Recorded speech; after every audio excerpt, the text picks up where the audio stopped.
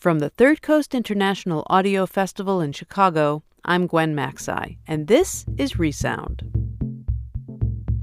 I'm telling you this story right now. As I'm telling it, it's like that lump is right back in my throat. I mean, this was 16 years ago, and yet it feels like yesterday. I did it again. And then I did it again. And again. Resound is a remix of music, documentaries, found sound, sound bites, and little audio fixes we find all over the world.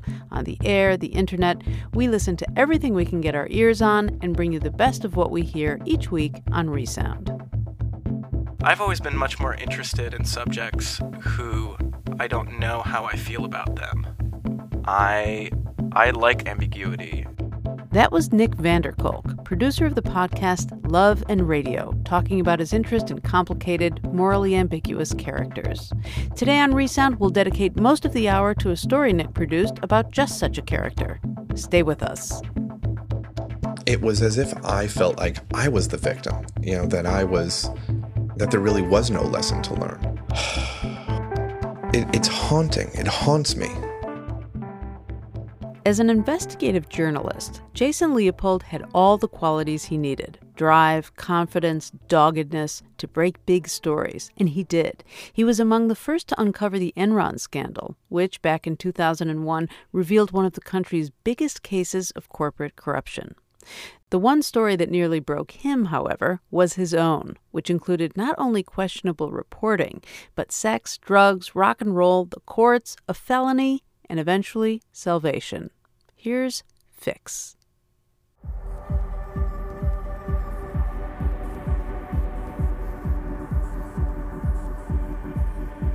It really did feel like walking into a club and everyone was like, "Hey, Jason's here." It was great. It made me feel important. It made me feel euphoric. It made me feel confident. It made me feel that I was about to provide the public with information that they weren't going to get anywhere else. That's the feeling that I got after I broke a story.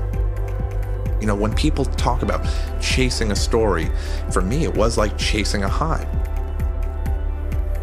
I would go back to my computer, write a story after interviewing someone. Perhaps they were providing me with a document and saying, "Jason, no one has this. There is no one who has this. You're the first reporter that has it." Wow, if you break a story, this is incredible. That feeling did feel like that first time I used cocaine.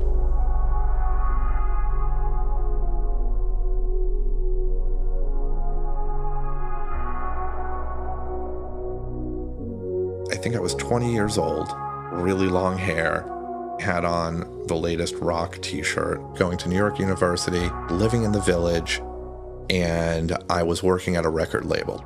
Remember those record labels, music industry? This was at the time where glam metal was at the top of the charts. Rat, Poison, Motley Crue, that true decadent period.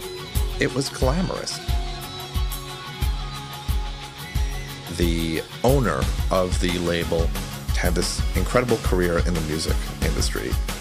He was, in my eyes, glamorous by who he knew, by what he was exposed to, the artists that he had mingled with, that he rubbed shoulders with, the bands that came through his office throughout the 70s and 80s. Deep Purple, Iron Maiden, Whitesnake, Robert Plant.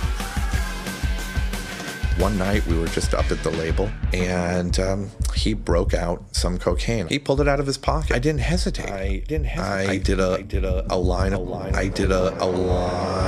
cocaine. The feeling that I had immediately afterwards was euphoric.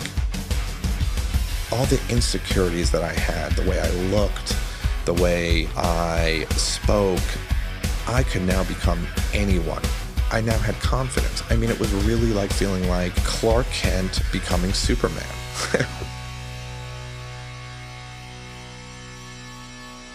Hey, can we stop for just a second because my son's waking up? Oh, sure.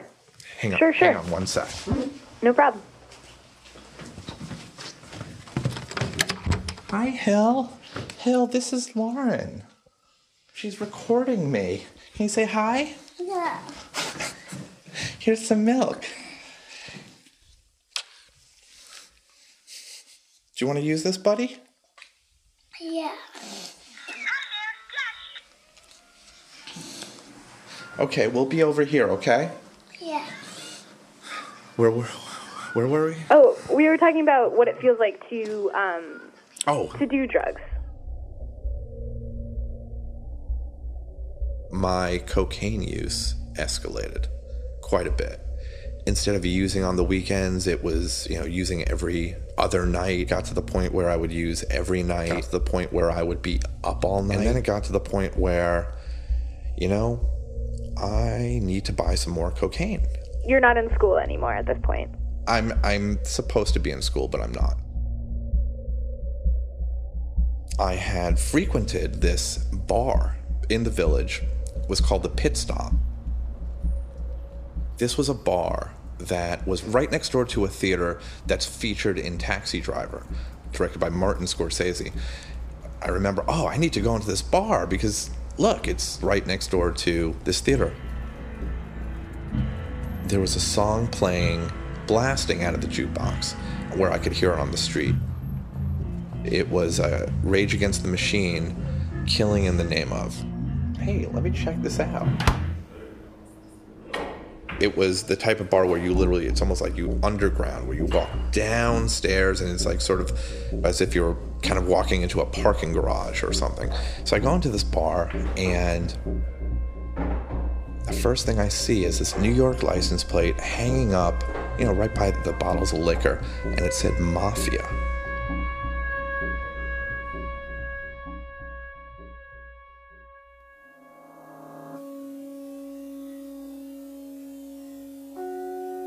I was out in Los Angeles. I was working for a record label that handled soundtrack acquisitions, and we were attending some screenings for some movies. I was walking out of the screening, and there is a woman standing at the exit with just an enormous smile. She looked to me almost like Shannon Doherty from 90210. Which one was Shannon Doherty? She was it Brenda? Yeah. I was taken by what I felt was some sort of innocence. I took her card and I smiled and I said, thank you. Her card said Lisa Brown, music supervisor. And I left.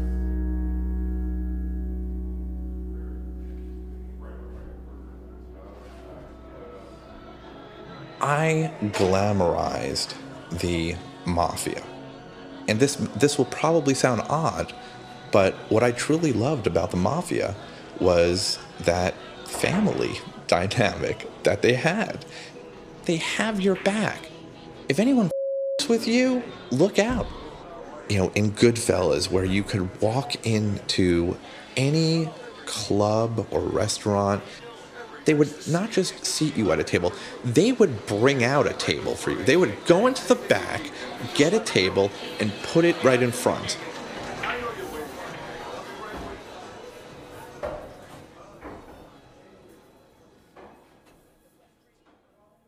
And right there, I felt like I was kind of at home.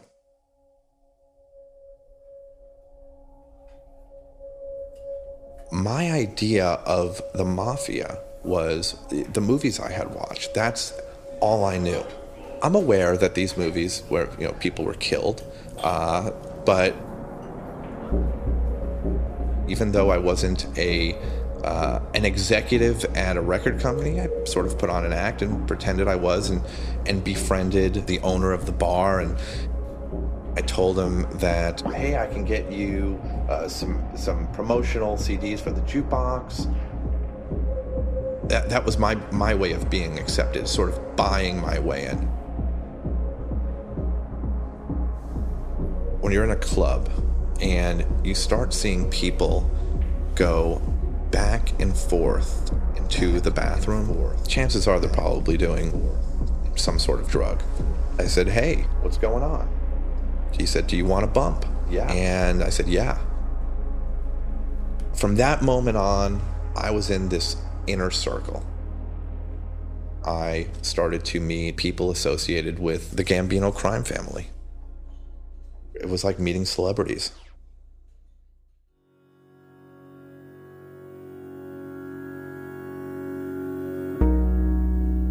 For some reason, I pulled her card out of my wallet and gave her a phone call.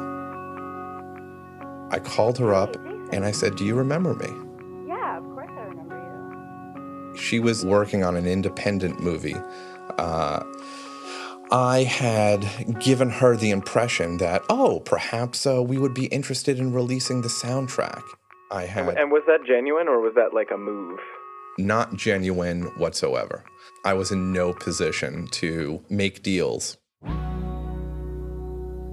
We were talking every single night. I mean, all the time. And I felt like I was testing it more and more and more, divulging everything that was dark about my life. It was my past. It was growing up. It was my father being abusive. I started telling her about cocaine, except I told it to her in the past tense, as if I wasn't still hooked on it. She was accepting of everything that I was disclosing. She was the exact opposite of me. Exact opposite. So she's never been high. She's never been drunk. She had parents who were, very loving and, supportive. She really, to me, embodied innocence. Were you ever high when you were talking to her? Yeah, I was. Totally high. I mean, I was addicted to cocaine. And I could not stop. I could not stop using cocaine.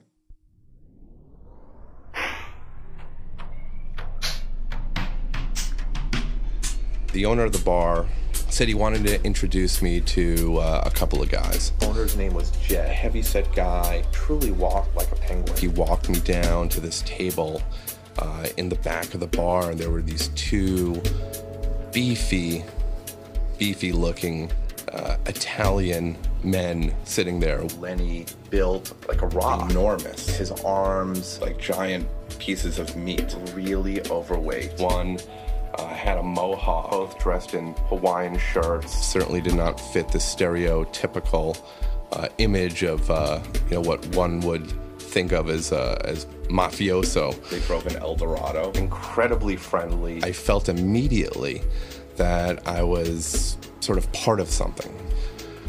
They basically just started to ask me, what I did, and I told them that I interacted with musicians, with DJs, radio DJs. Do these people party? Of course they party. That's everybody does. The conversation just segued into would I be willing to sell cocaine? Yes, I would. And I didn't even hesitate. I just said yes. Like, here I am, some Jewish guy from upstate New York. I'm gonna be a member of the mafia. Hey, I'm gonna talk like these guys too. And they did speak like that, by the way. There was a paper bag that they rolled up. It was like a burrito. They stuffed it down my pants. Lenny, the guy with the mohawk, said, $2,000 of coke right there. That's basically what I needed to sell. The coke never made its way to anyone really for sale. When did she say, "Jason, I think I love you"? It was probably after about a week and a half. I mean, these were these were intense conversations. I couldn't even visualize, that meeting that we had. I couldn't make out the features on her face. Yet I just all I wanted to do was keep speaking with her on the phone. I felt that Lisa could save my life, could truly save me.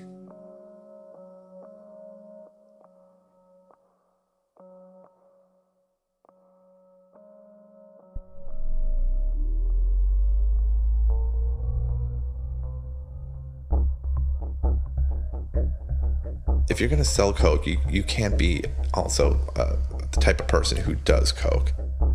The coke never made its way to anyone really for sale. I certainly did it with plenty of people. They knew that I wasn't selling it, and they were pissed. How do they know? They asked around. You know, I don't think scared begins to cut it. I actually thought these guys were going to kill me. When they asked me to pay them, they didn't say, Jason, can you please pay me? They told me that if I didn't have their money in a certain amount of time, I was going to get a, quote, bullet in the head. So I heard that loud and clear. The only way I could get $2,000 worth of cocaine was to take a bunch of promotional CDs, several hundred, and go down to one of the record stores on Bleecker Street and sell it. Did anyone from your work ever be like, yo, Jason, what's up with all these CDs? Like, this is weird. Yes, and I made up an excuse. I'm going to meet John from WPLJ Radio tonight, and he needs this for some promotion that he wants to put together for something that we're working on. Excuse after excuse after excuse. I didn't know what the end game was. Yeah. I knew there was going to be an end game, but I didn't know what it was.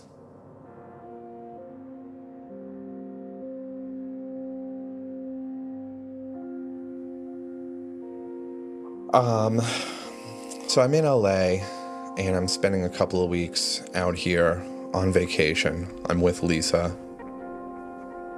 You know, I received a call from Toby, the head of Milan. He said, Jason, I got really bad news for you. I'm gonna have to let you go. The reason he gave me was that I was, screwing up the promotion on this album, and there's no question I screwed it up. He spoke to me as if he were my father, and I started crying on the phone. What went through my mind was that I really disappointed this guy. Nothing to do with the fact that I was involved in the theft of compact discs from the record label. Not the fact that my world was starting to come crashing down. He basically told me, why don't you, spend another couple of weeks out in Los Angeles and just enjoy yourself. And when I come back to New York, I can clean out my office. And so that's what I did. I spent another couple of weeks out in Los Angeles, and I asked Lisa to marry me. She said yes. We'd only known each other for about 3 weeks. There was this whole other life I was living that Lisa didn't know about. This life of crime, drugs, decadence. I eventually went back to New York and made plans to permanently move to California.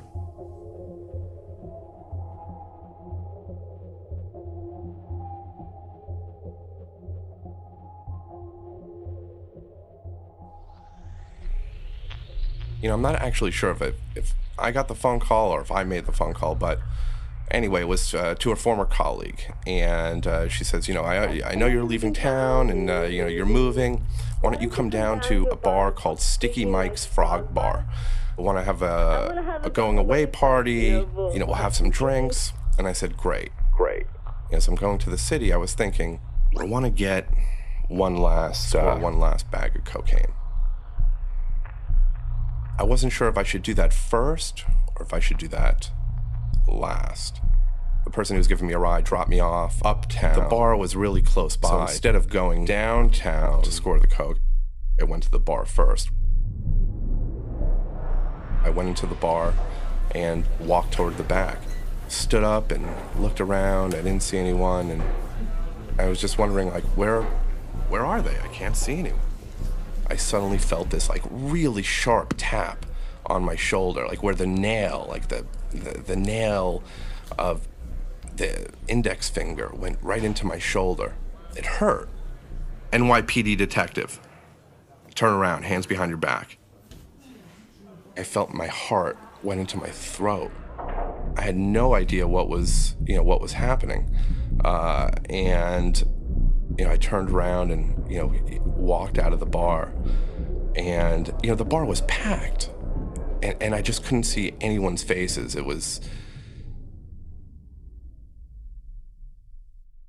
I'm telling you this story right now. As I'm telling it, it's like that lump is right back in my throat. I mean, this was 16 years ago, and yet it feels like yesterday. Do you feel like the more you retell the story that helps you sort of react in a sort of a non-emotional way, or do you feel like you're kind of stuck into reliving it every time that you retell it? Yeah, I really want to escape from it. And I feel like the only way I could tell it is to relive it, which is, for me, unfortunate because it's a traumatic, point in my life. Yeah. Well, part of the reason that I ask, and I don't want to get too much into sort of over-psychologizing things, but so my dad, he's a psychiatrist. He works a lot in post-traumatic stress disorder. And sort of the way that he views people who have PTSD is that they do get stuck, that they stay in this sort of like emotional response to whatever event occurs. And that the way to get over it is set things up such that eventually they almost like become Right. of those thoughts. When I about your story,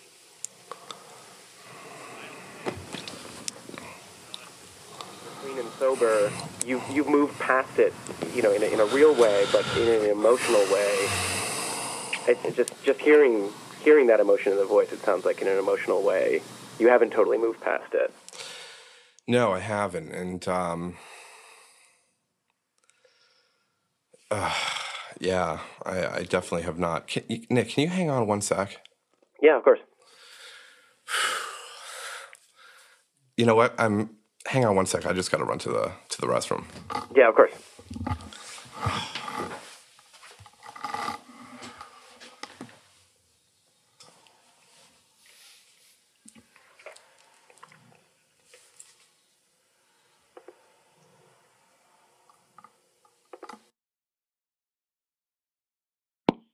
Hey, Nick. Hey. I'm really, really sorry. I don't know if it's just talking about this, or it's coming down with the flu, but I'm not feeling great. Yeah. Oh, man. Well, do you want to reschedule? We can do something else. I don't want to. Would that be too much? Would that be okay? Yeah. I mean.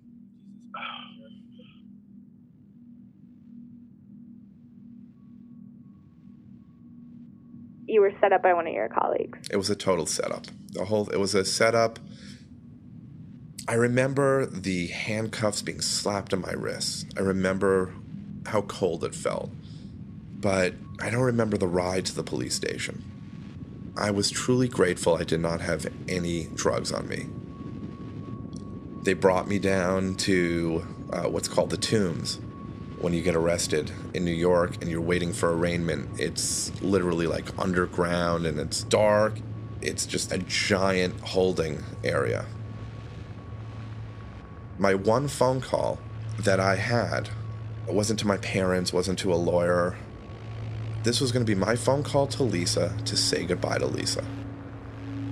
And then I was going to figure out how to kill myself. How to get out of jail and just kill myself.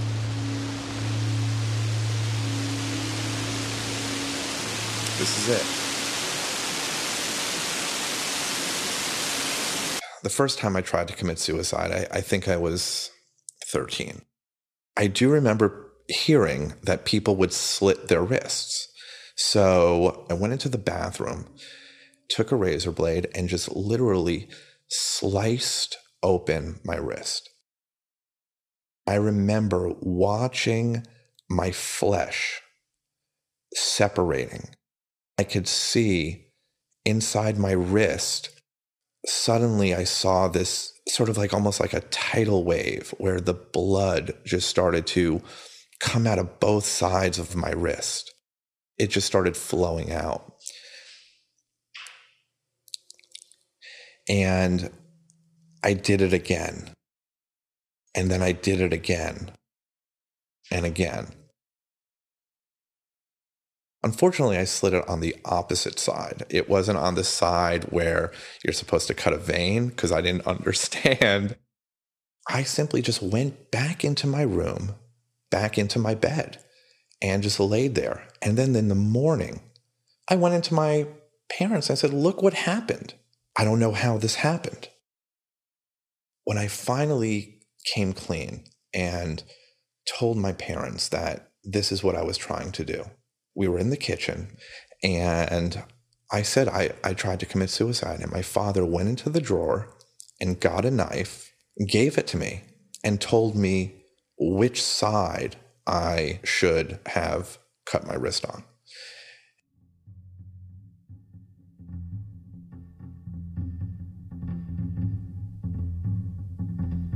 I call Lisa, and she picks up the phone. And she said, Jason, we're helping you. My father is helping you. We're going to get you out. Her father is a lawyer. I couldn't believe that this woman who barely knew me was helping me. I said, you still want to be with me? And she said, yes, I love you. I was arraigned, pled not guilty. The judge said, don't leave town. And I immediately that night got on a plane and went to Los Angeles with a duffel bag. I was thinking that I could find a job at a record label. The news traveled that I was arrested, being prosecuted for grand theft, for stealing all these CDs.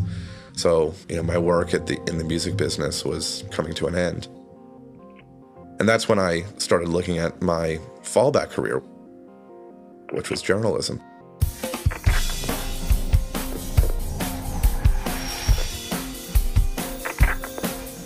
I always had a love for newspapers.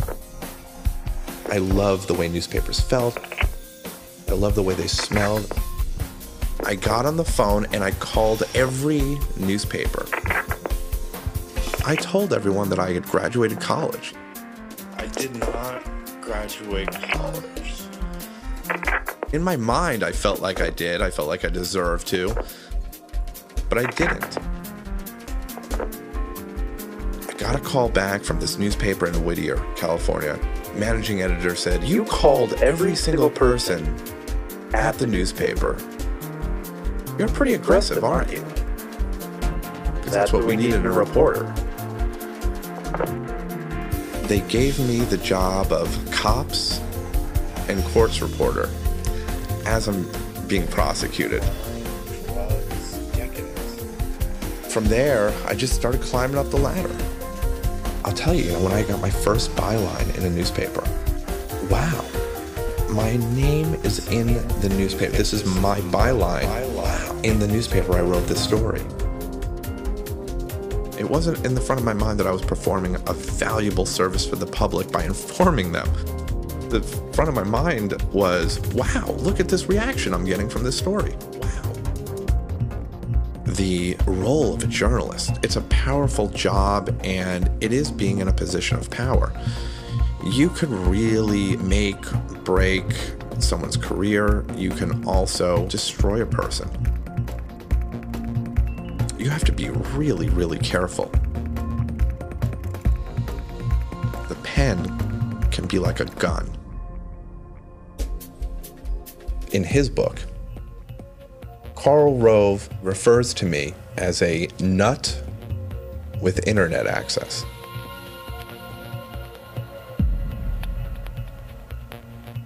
My lawyer in New York said, Jason, they're offering us a deal. Plead guilty to this felony. You don't have to do any jail time. You'll be on probation for 5 years, and you can get on with your life. Don't you want to be with Lisa, get married? And so I took the deal.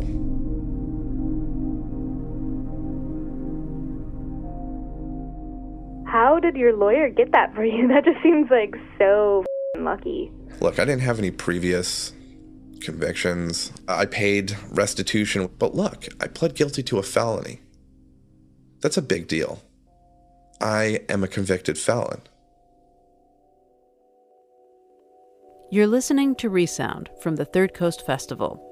If you're just joining us, we're in the middle of Fix, the story of Jason Leopold, a journalist who, while covering important stories like the Enron scandal, was hiding a double life that included drug use, theft, and a connection to organized crime. Let's get back to Fix.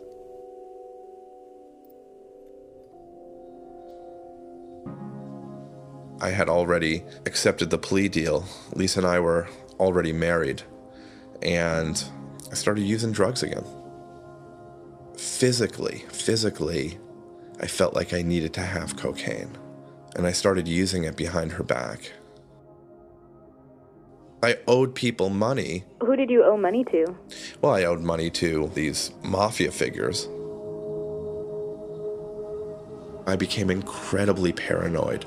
The paranoia just took over, and when I would lie down at night, I felt like literally there were rats crawling all over my body. I would just jump around and move the blankets and scream because I thought that these rats were crawling all over me. And Lisa thought I was losing it. She thought I was going insane. I really exposed her to such an ugly side of life.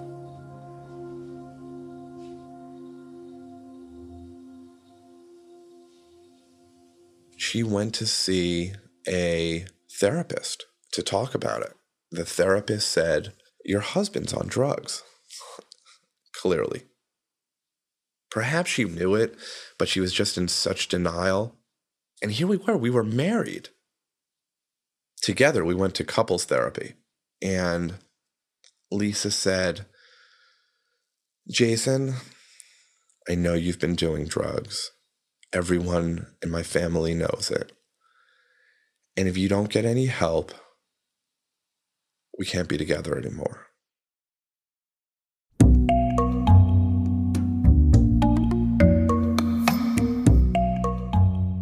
What are you talking about? I'm not on drugs. I can't believe this. I'm out of here. And I walked out of the therapist's office. Lisa started crying. As I left the therapist's office, I got to figure out now how to get out of California and start all over again. That was my first thought. And I just started walking to my in-laws' house. I rang the doorbell, and my mother-in-law answered the door.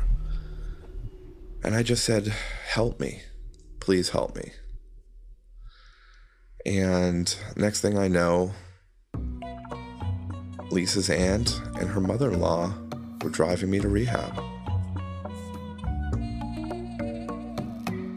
My mother-in-law and Lisa's aunt are in the intake office. The intake counselor is going through all these questions with me. "How much coke did you do last night?" "Oh, I think I did 1 gram." "How much alcohol did you drink?" I answer that question. "Do you smoke?" "Geez, I don't smoke. Smoking's terrible." And they looked at me like, "Jason, we know you smoke. Stop it already. Stop lying." And I stayed there for about a month.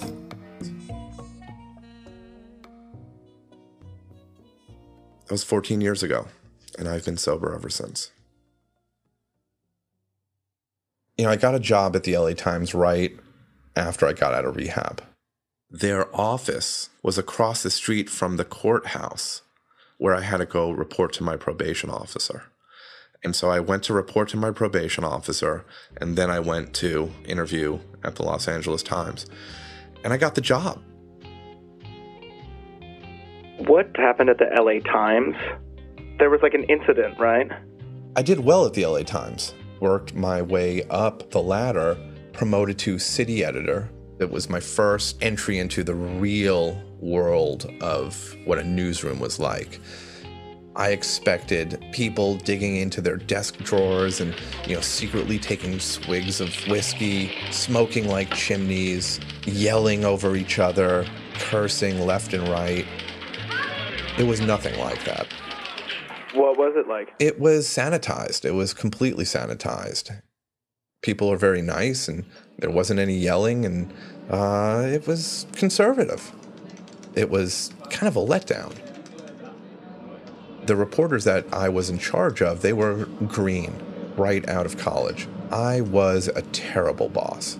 I sort of took on a role. I portrayed this character, this grumpy newspaper character who was yelling, sort of like Lou Grant, slamming doors, saying horrible things to the reporters when they turned in their copy, like, "This is garbage. Did somebody drop you on your head when you were born? What's wrong with you?" I was a real... I really didn't have any idea what I was doing.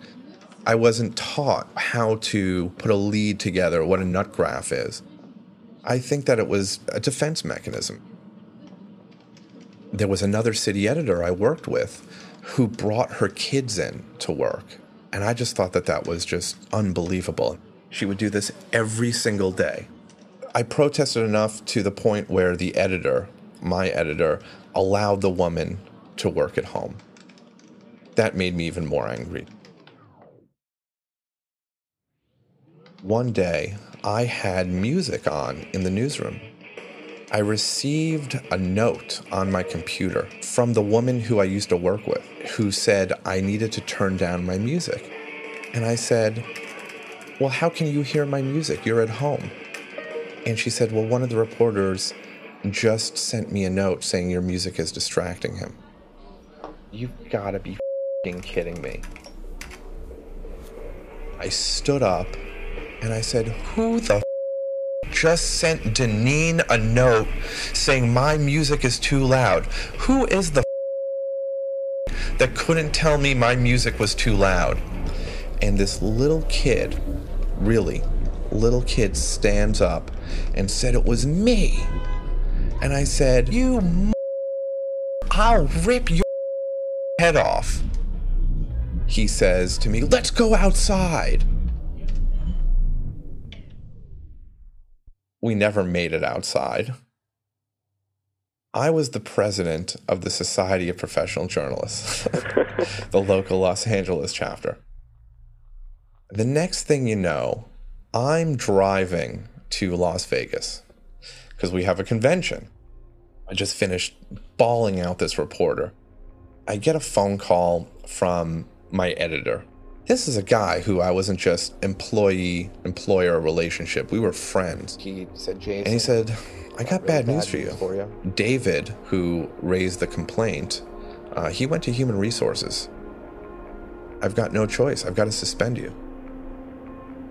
This lump, this like huge lump got stuck in my throat. People at this convention saw me turn ghost white, and I hightailed it out of there and just went home. A couple of days later, I get called in. They said that we have to let you go. We have to fire you. I just lost it. I started crying. I was trying to rebuild my life, world was starting and it all came crashing down. I was clean and sober in terms of the fact that I was not using drugs or alcohol, but I was not clean and sober in my mind, in my head. I was still a rageaholic. I was still that addict. But I got into my car and I left that parking lot and I checked my voicemail. And there was a message from a woman from Dow Jones Newswires. She got my resume and she said, give me a call. I'd like to talk to you about a job. That was the very same day? Very same day. Wow. It was incredible. It led me into this whole other world of reporting and investigative journalism. Do you feel like getting the Dow Jones job so soon after kept you from learning a lesson from the LA Times experience? Yeah, I don't think that, it was as if I felt like I was the victim, that there really was no lesson to learn. When did you feel like you did learn that lesson? I would say I feel like the lesson was finally learned after I reported this story on Karl Rove.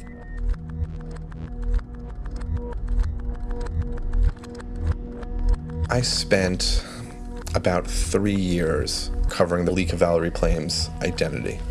Valerie Plame was a covert CIA operative who was working on classified programs for the CIA involving weapons of mass destruction. The British government has learned that Saddam Hussein recently sought significant quantities of uranium from Africa. 16 words that the White House now admits were not true, but the administration continued to make the claim, and Ambassador Wilson went public.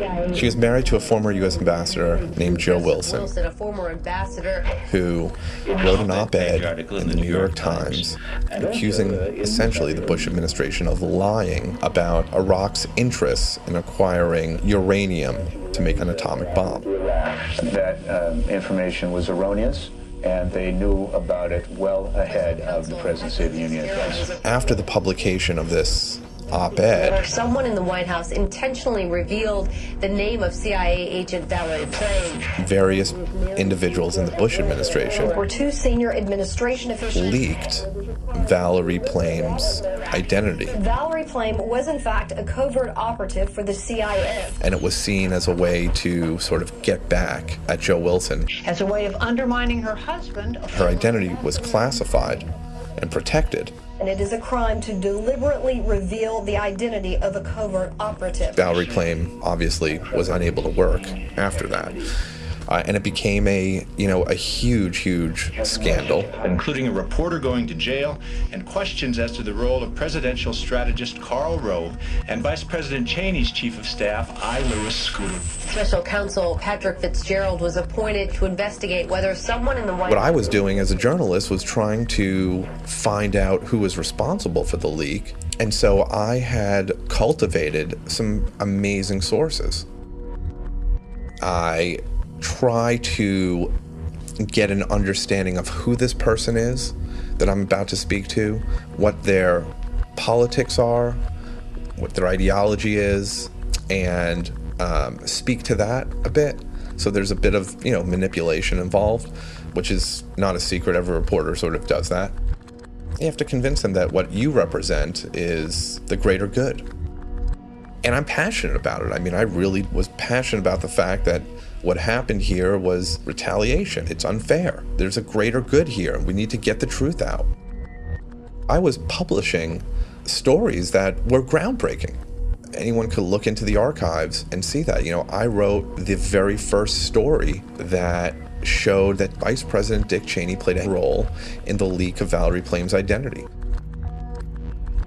I was chasing this high.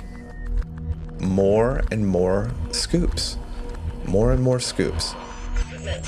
Now, Karl Rove had no comment as he went into federal court this morning. Rove's in the hot seat as political junkies wait to see if his trademark game of plausible deniability will keep him out of the dock. Everyone was after Karl Rove. Karl Rove. Karl Rove. Karl Rove. Karl Rove. Karl Rove never apologizes. He just might wind up indicted. At issue here is... Everyone wanted to know, what did Karl Rove know? When did he know it? What was his involvement?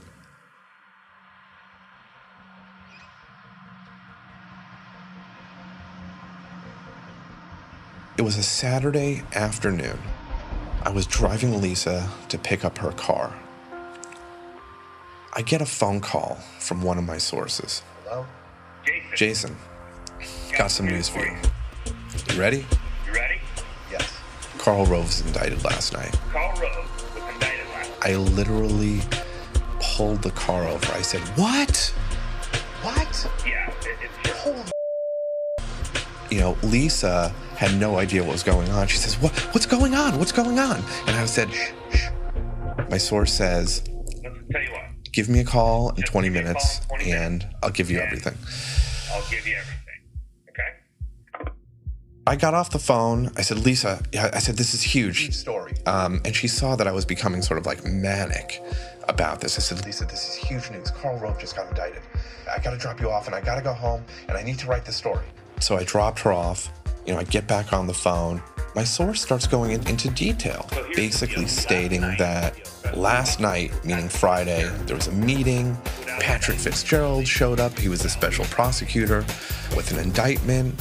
He has, quote, 24 business hours, which I never heard that before, you know, to get his affairs in order.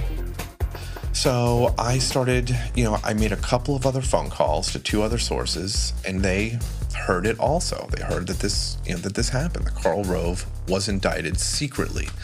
I called up the spokesperson for Patrick Fitzgerald. Now, it was a Saturday. I knew the spokesperson wasn't going to get the message, but I left him a message, and I didn't hear back. And I put a story together. I got the goods. I am going to break the biggest story ever right then.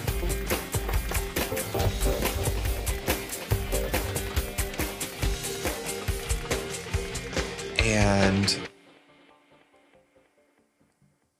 12 hours goes by. Nobody's following it up. And 24 hours goes by.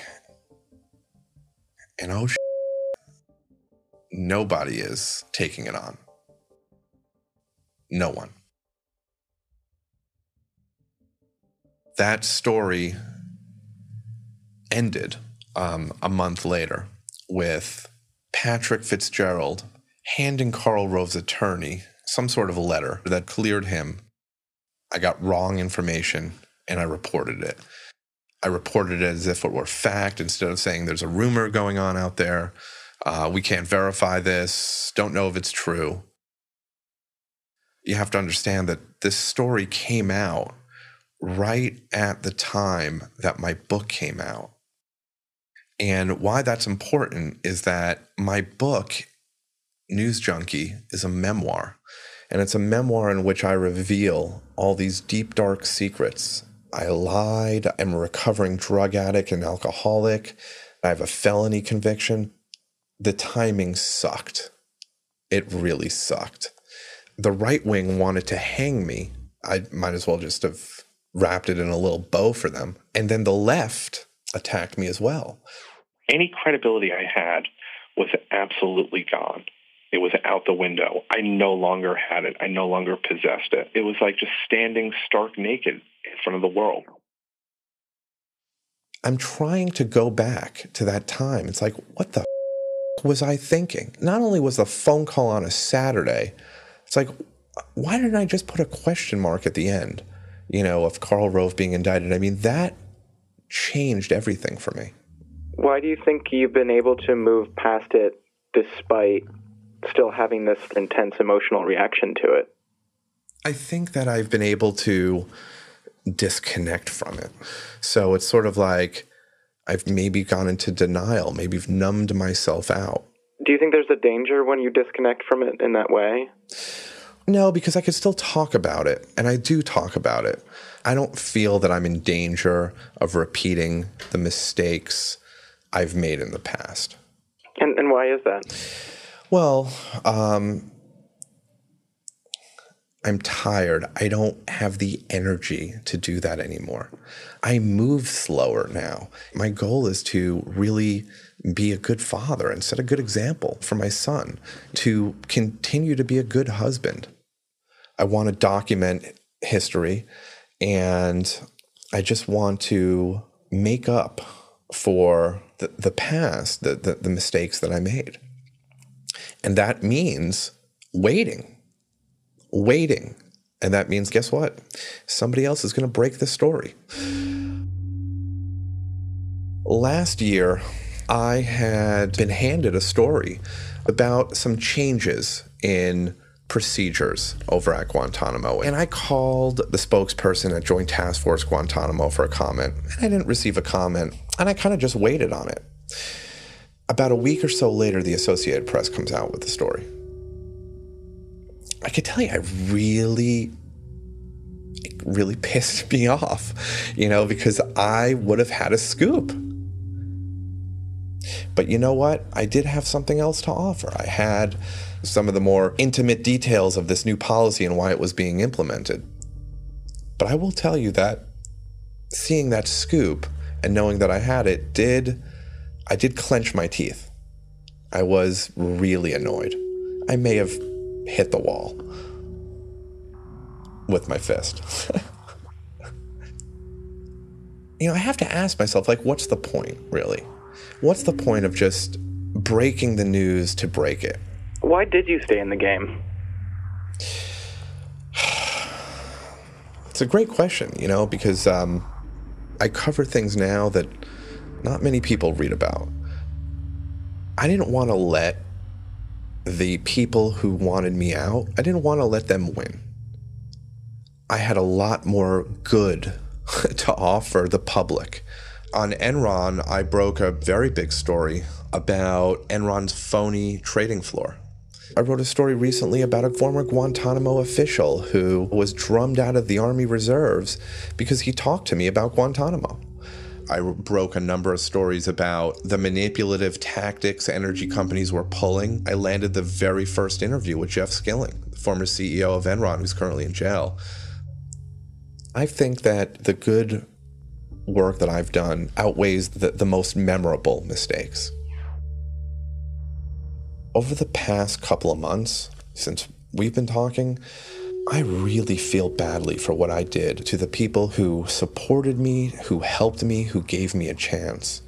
I think I did a great job of portraying myself as an asshole. I f***ed over a lot of people. So it's haunting. It haunts me. I don't know how else to describe it. And I mean, look, and I'm not trying to convince you. I'm just trying to, say what it's like. So are you satisfied? Do you feel do I come off like an I hope not. Hopefully not in the end, but yeah. Okay. Only for parts of it. Okay. Okay, good. I can deal with that.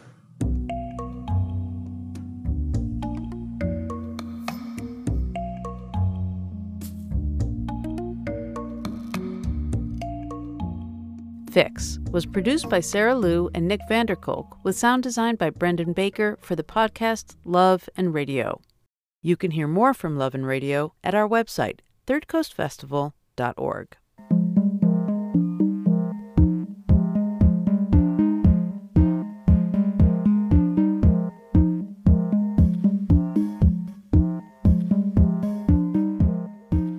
Jason Leopold could be your next-door neighbor, and you would know nothing of his past. Sure, we all have things to hide, but ties to the mafia? Come on. What are the chances that a neighbor has something like that in their past? Turns out, they may be better than you think. This nice retired couple, Charlie and Carol, lived across the street from me in Santa Monica. Last summer, they were arrested by the FBI. Turns out Charlie's name wasn't Charlie after all. It was Whitey.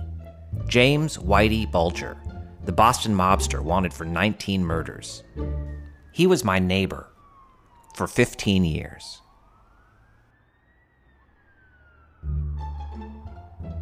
Hearing about them from my neighbors, I learned something. Living as a mobster on the lam isn't that hard if you just follow 6 simple rules. Rule 1, don't tell people you're a murderer. I just thought, that he had maybe had a very good job once in his life. I imagined him to have been a middle-class business person. I always assumed that he was not a high-powered agent, but a producer maybe that was putting something together and whatever. Rule 2, wear a disguise. I never ever saw him without his round beige hat. 3, keep the curtains drawn. I said to her how dark it is in here, and that's what she told me, that Charlie doesn't like to have a lot of light, Rule 4, turn on the charm. All I can say is they were very good to me and very kind to me while I lived there. He was handsome. He had a very nice smile. He gave me that curling bar right there in the free weights. And kind. They looked like kind face. I miss them, though. I really do, because both of them were very nice. But don't be too charming. They had that note on the door. It said, do not knock at any time, ever. 5, stay off the phone. At one point, I let her know that she had to get a telephone. And she said, I don't think Charlie wants to have a phone. Because, nobody calls us, she said, and we never call anybody. Rule 6, always pay in cash. She used to pay the rent always a week before the rent was due. And kind of new bills, not wrinkly old bills. Always hundreds, Those are my neighbors, Brigida Farinelli, John Weiskopf, Janice Goodwin, Josh Bond, and Catalina Schlenk. All nice people, as far as I know. Because really, how well do any of us know our neighbors? You don't know. You never know who is next to you. Whitey's Rules was produced by Gideon Brower and Eric Drockman for the 2012 Third Coast Short Docs Challenge, which called for stories about neighbors. An update. Whitey Bulger was just found guilty of 11 of the 19 murders he was accused of and sentenced to 2 consecutive life sentences. You've been listening to Resound from the Third Coast International Audio Festival in Chicago. I'm Gwen Macsai. This episode was produced by Katie Mingle and Dennis Funk and curated by Johanna Zorn and Sarah Geis of the Third Coast Festival. Our intern is Annie Kostakis. You can hear today's program at thirdcoastfestival.org, where you can also hear more than 1,500 outstanding documentaries from around the world, and subscribe to our podcast. Support for Resound comes from Emma, a web-based email marketing and communications service helping businesses and nonprofits manage their email campaigns and online surveys in style. More at myemma.com. The Third Coast International Audio Festival is a nonprofit arts organization made possible with lead funding from the Richard H. Driehaus Foundation and the John D. and Catherine T. MacArthur Foundation. Additional support is provided by the Agudino Foundation, the Menaki Foundation, and the National Endowment for the Arts. The Third Coast Festival is supported in part by a grant from the Illinois Arts Council Agency. Special thanks to our many individual contributors from Chicago and around the world. The Third Coast Festival was founded in 2000 by WBEZ Chicago. Resound returns next week with more radio that you can't hear anywhere else unless you live everywhere else.